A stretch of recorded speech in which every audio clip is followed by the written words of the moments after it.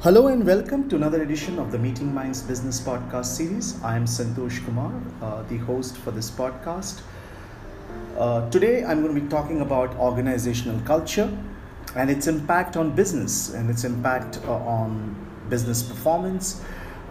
There is a growing opinion that we cannot set aside culture if we were to look at an inclusive organization. Just being discussed at various forums and platforms by business leaders, HR leaders, behavioral analysts, and psychologists. So let's first understand when we talk about culture, what do we mean by that? We mean values, behaviors, beliefs of us as individuals and of leaders and employees in case of an organization. There are some characteristics of culture which can be evident, but there would be some which would be hard to define. And sometimes it could be a challenge to analyze the organizational culture.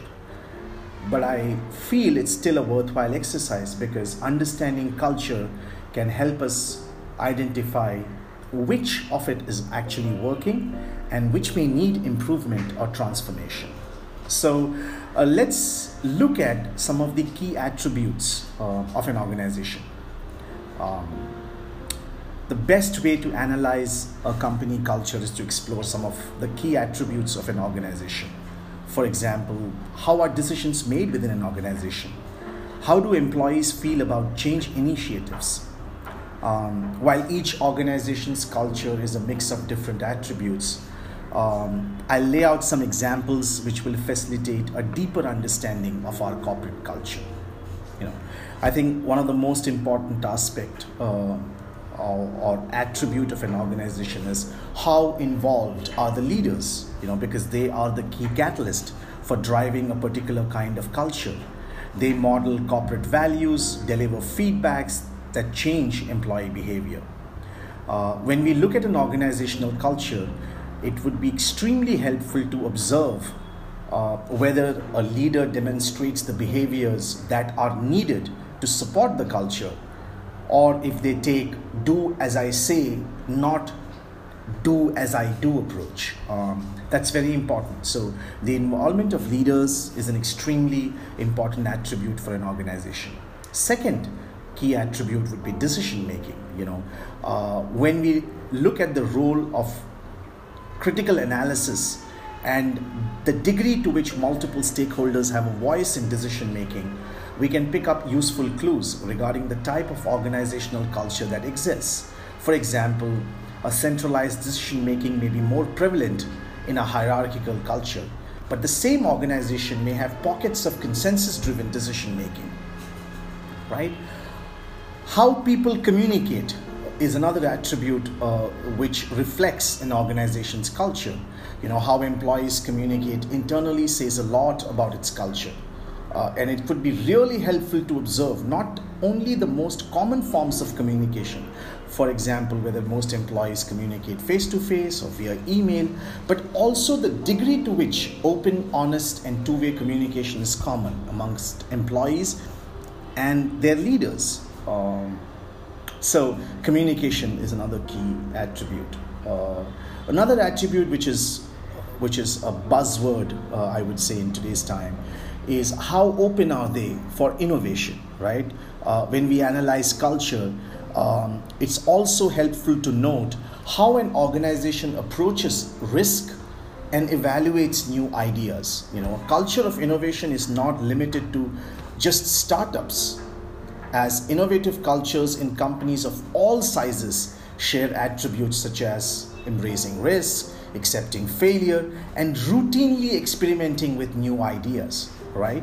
So, being open to innovation is definitely an important attribute. Next, very, very important aspect or attribute for an organization is their approach to learning and development, their approach to being a learning organization. It's imperative for organization to have a culture of continuous learning.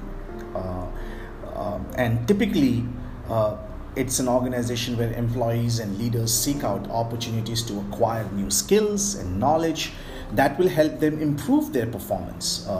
To better understand the culture, one must examine the variety of learning and development opportunities which are available to the employees and how they respond to their opportunities. Also defines how great your learning culture is.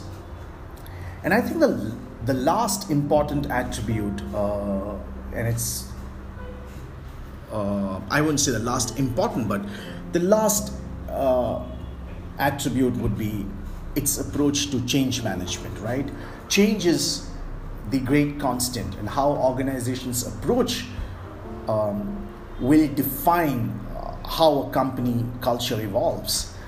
If leaders and employees resist change or rarely talk about it, that could be a sign of a more rigid culture. Alternatively, if change is welcomed and the organization has a strategy and detailed processes for managing it, then a more flexible culture may exist.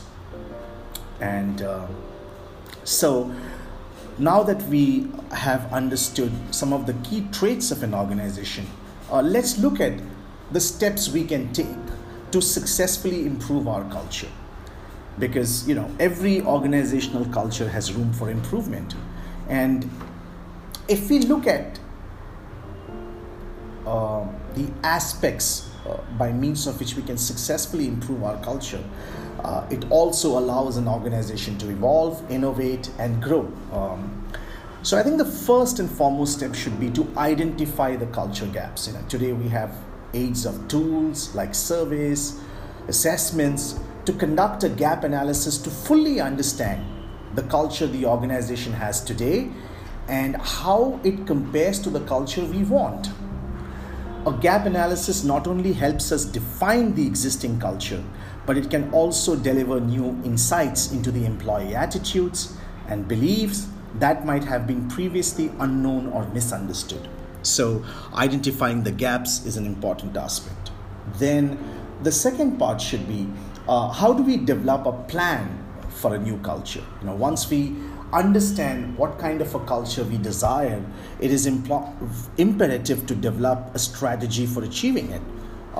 Transforming a corporate culture isn't easy, and it will always require new skill development through training to help leaders and the employees develop the behaviors required to succeed. And finally, the most important step to me is to reinforce the new culture. When you have sustained culture change happening, it requires that leaders continue to model desired behaviors and leverage the skills and knowledge they have gained to support their employees. Reinforcement can significantly help in the process. These tools include mobile learning, multi-rater assessments, and culture impact scorecards that help manage culture on an ongoing basis. How do we build a thriving culture?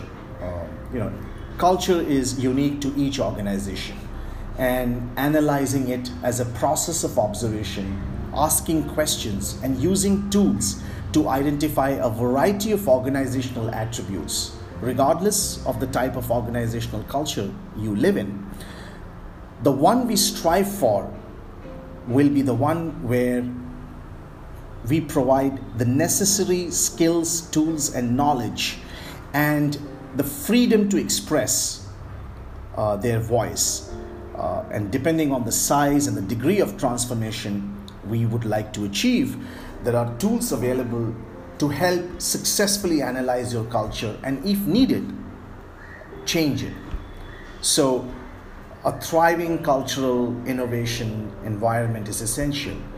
Why do we have to undergo a cultural transformation? I think the reason and the foremost reason behind a culture transformation must be to achieve the corporate objectives. Without its impetus, there will not be sufficient motivation to maintain necessary momentum to create lasting behavioral change. The specific objectives will depend on where your organization currently is and where you want to be. And they might include goals such as improving safety, delivering excellent customer service, engaging employees, fostering leadership excellence. Regardless of what our corporate objectives are, they must be clear from the beginning so we can use them as touchstones throughout the process. When we know as to why we need to undertake a cultural transformation, we also must know how to achieve a cultural transformation. I think a successful transformation requires full engagement and buy-in from all levels of leadership throughout the organization. Leaders play a vital role in modeling and coaching the desired behaviors that will permeate the company. Without a commitment from leaders to transform the culture, employees are not likely to make lasting behavioral changes on their own. And once we get all the key players on board, we must create a roadmap that addresses the following questions. First, the as-is scenario, right? We must have assessments to diagnose where the organization is today vis-a-vis where we think it is, because our perception and the reality can be different. Leadership sometimes has a different perception of the culture, so it is important to collect accurate data and input from the organization in order to determine how most of the organization perceives the company culture. We must use the following transformational tools to get started.